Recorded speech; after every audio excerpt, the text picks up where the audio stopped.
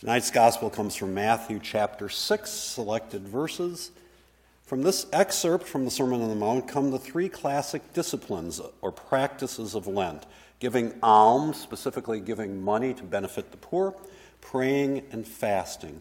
These behaviors are signs that what we most treasure is God rather than the stuff of ourselves. The Holy Gospel according to Matthew, the 6th chapter. Glory to you, O Lord. Jesus said to the disciples, "Beware of practicing your piety before others in order to be seen by them, for then you have no reward from your Father in heaven.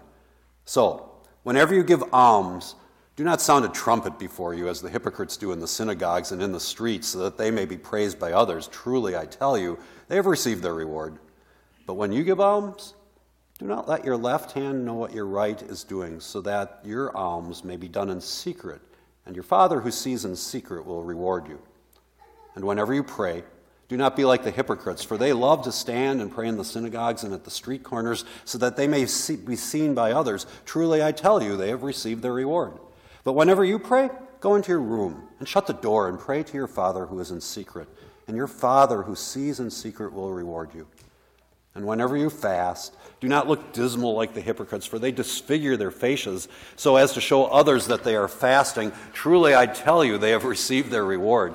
But when you fast, put oil on your head and wash your face, so that your fasting may be seen not by others, but by your Father who is in secret. And your Father who sees in secret will reward you. Do not store up for yourselves treasures on earth, where moth and rust consume, and where thieves break in and steal. But store up for yourselves treasures in heaven, where neither moth nor rust consumes, and where thieves do not break in and steal. For where your treasure is, there your heart will be also." The gospel of the Lord. You may be seated.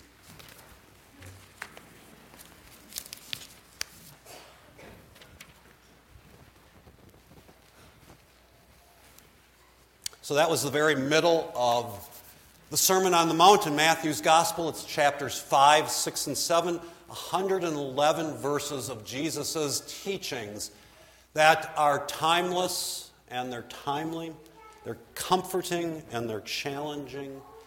They teach us who to walk life through with each other, and they also teach us how to do it, because it's not impossible, nor is it easy. There's something to learn from the Sermon on the Mount.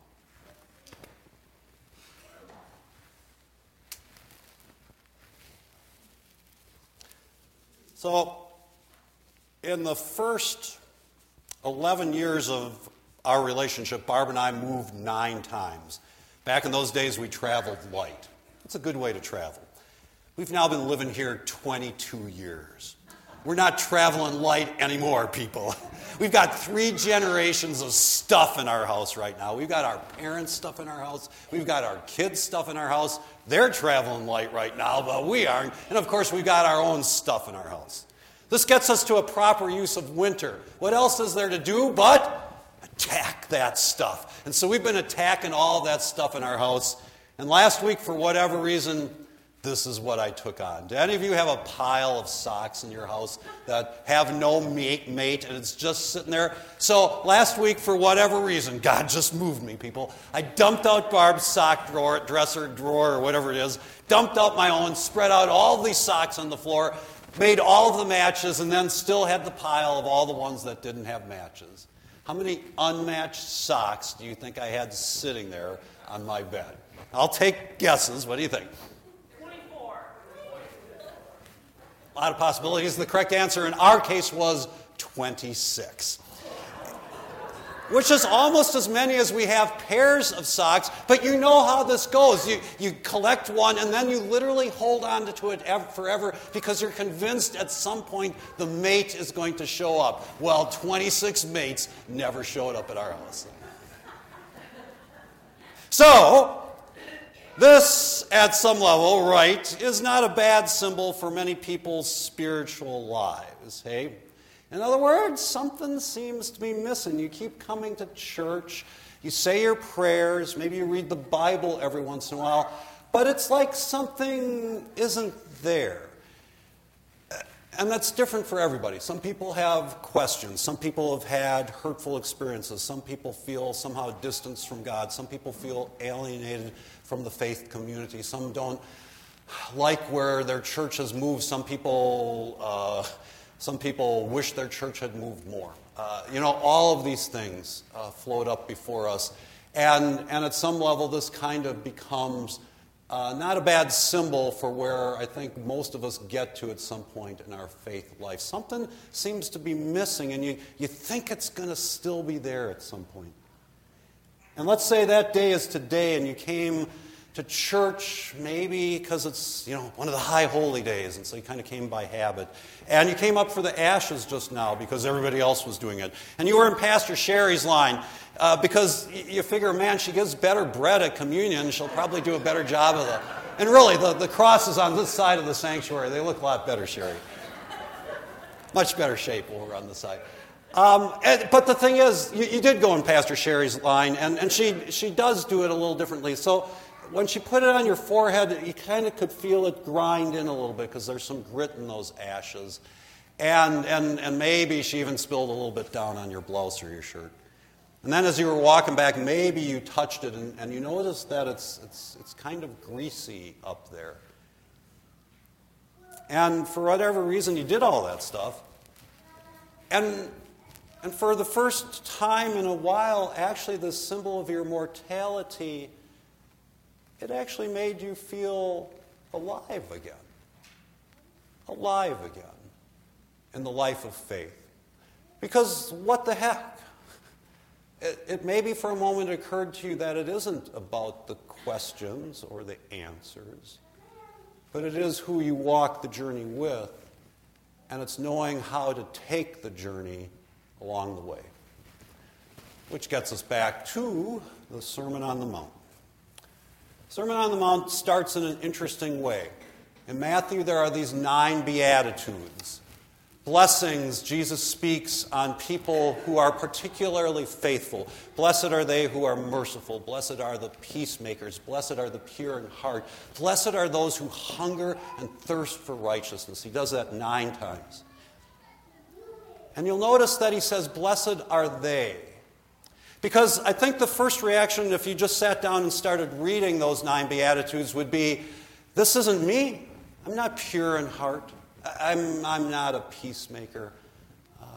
I don't seem like I hunger and thirst for righteousness. I fall short of all of those things. I feel like there's something missing.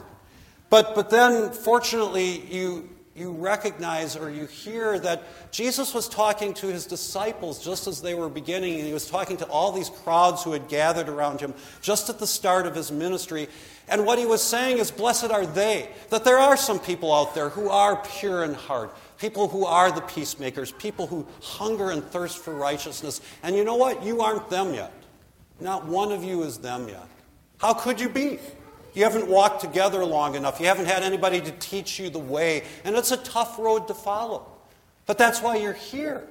That's what I'm going to teach you. That's what a lifetime of learning is about. Blessed are they. It's awesome that there are some people out there who are amazing faith witnesses.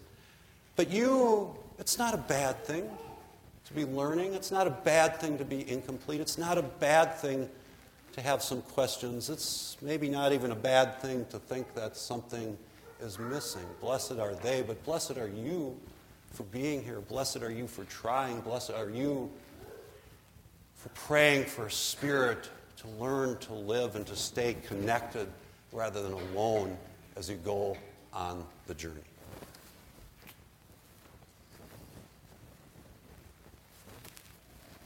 We have multiple dental families in this congregation. How many teeth does the average adult have in their mouth? 32, and then if you have the wisdom teeth out, you're down to 28. So there's something called the DMF, and it's a measure of overall dental health. And so that's now I'm forgetting what the DMF actually is, but it's like, or maybe it's extractions, something, and fillings. So a measure of things that have been lost in your mouth or repaired in your mouth. And the average American adult from age 18 through the end of life Across the country, the average measure on whatever that scale is 1.1 to 2.6. In other words, the average adult around the country has had 1.1 to 2.6 teeth lost or extracted or filled in some way. Okay? So this year, if you choose to give to the Lenten appeal, it goes to the Bread of Healing Clinic in Milwaukee. And they do a lot of things, but nothing, for whatever reason, seems harder to access in our country than dental care, especially if you're poor. And what do you think the average measure is for a patient who comes to the Bread of Healing Clinic? So if the average is 1.1 to 2.6, what do you think the average is for patients at the clinic? Got a guess of 5. Here, we'll go to one of their things. So I'll just read what it says. This is a relatively healthy mouth, teeth intact, some cavities, some fillings, some gum disease. This is the best we see. If you don't like x-rays, you can just look away. Here's an unhealthy mouth. Most of the mouths we see look like this. Remember, a healthy mouth, an unhealthy mouth. Remember, a healthy mouth, an unhealthy mouth. So patients at the clinic, a healthy mouth is just one. The pictures of the healthy mouth was just one patient. They have less than 10 patients, at least at the time this slide was made, that fit that category. The pictures of the unhealthy mouths belong to 4 different patients, and the majority of mouths that come to that clinic look like that.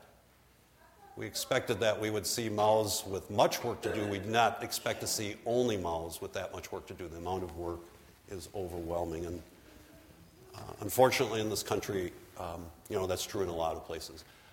Now, my wife works at the Bread of Healing Clinic, so I'm totally biased. Also means I'm just deeply committed to what they do, but it doesn't mean you need to be deeply committed to what they do.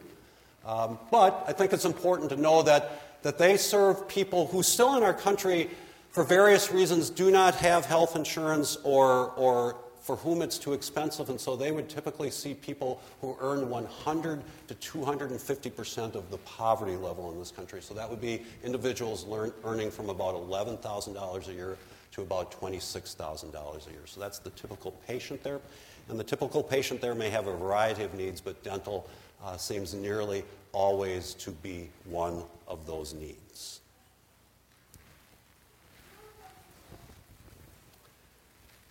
So in tonight's gospel lesson, Jesus is halfway into teaching these disciples who desperately want to know the way and how to live it wisely and well. He's trying to teach them how to be. And it's challenging stuff, like turn the other cheek. You won't change anything in this world by returning evil with evil. It's got to be good returned for evil. It is difficult, challenging stuff.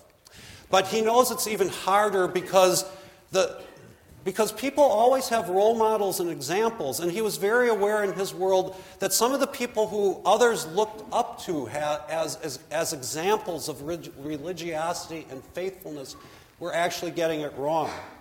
And so that's what tonight's gospel lesson was about, was that there are plenty of people who are seemingly right on the path and super religious, and they say the name of God a lot, and they give generously, and they pray a lot. But it's all about them. They're just spiritual show-offs at some level. And so that's why Jesus kind of exaggerates it, but he's legitimately saying, man, if you're going to give something, don't draw attention to it, just do it. If you're going to pray, don't draw attention to it, just do it. If you're going to fast, don't draw attention to it, just do it. So why do we have the crosses on our forehead? It seems to be drawing attention to ourselves. But remember, we do it one day a year, not every day of the year. And of course, the whole thing he was driving to is where's your treasure? I mean, because if you're your own treasure, if you're the thing that all the attention in your life is pointed to, then you're off course. But if your treasure is to be connected to your God and somehow connected to the people around you, then you're going to be rich at some point. And it's going to take you a while to figure it out, and you'll make a lot of mistakes along the way, which is why grace is an awesome thing. But you'll get there.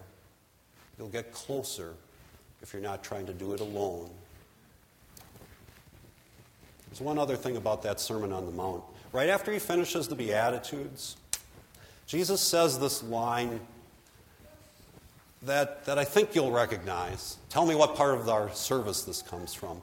He says, "Let your light so shine before others that they might see your good works and give glory to your Father in heaven." What part of one of our services does that belong to?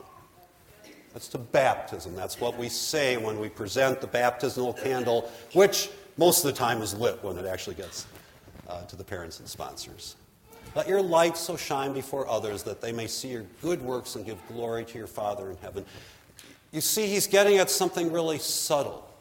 If we do good works, but the glory shines on us, it's fine, but we haven't really accomplished anything spiritually meaningful, nor have we really benefited our brothers or sisters the way we might have.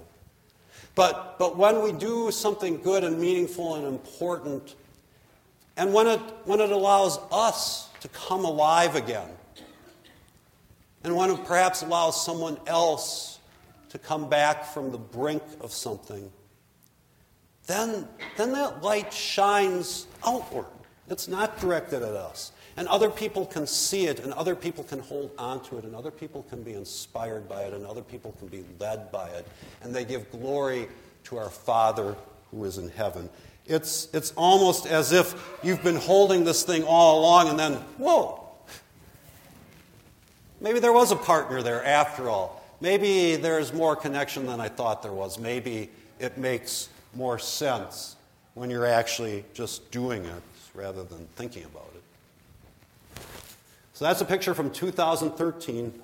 We have permission to use the picture. She's the first person who ever got tooth fairy money at the Bread of Healing Clinic. So that's a pool of fun. That's where this year's Lenten offering would go. And so her particular situation is she was coming into the clinic anyway for medical reasons, but the medical staff noticed that she always mumbled when she spoke. And so finally they made her a dental appointment, and when she took her dentures out, they had both broken in half. So she was holding these 4 dentures in her mouth constantly, but she didn't want to go out in public without any teeth. And so the first thing the dentist did was glue the dentures back together so that there were only 2 instead of 4. And then she started saving money, and she saved $234, and the Tooth Fairy Fund gave her $234, and she ended up with new dentures. And so the cool thing about this picture is she's smiling, and you can see her teeth, but what I love about the picture is what can't you see?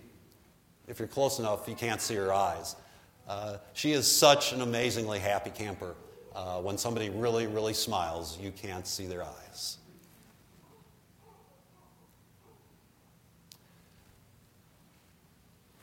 That's just one way you could choose to share this Lent, but there are 100 others. I'm realistic enough to realize you're not going to read the Sermon on the Mount every day this Lent. But you've got 6 Wednesdays. You could read it every Wednesday. You'd learn a lot. I learn a lot. We all learn a lot. Because there are just so many ways to grow. There's so many ways to share. So many ways to give. So many ways to recognize that maybe you didn't lose anything at all. It's been there all along. When you get to the end of the day tonight, look in the mirror. Look at that cross on your forehead. It is your mortality, but it is also a God who loves you to the depth of the divine being, and so much wants you to let your light shine before others. And then wipe that cross off and smile at your 1.1 to 2.6 smile, whatever it might be, on the scale. And then when you get up tomorrow, you have only one thing you really need to remember, right? Shine.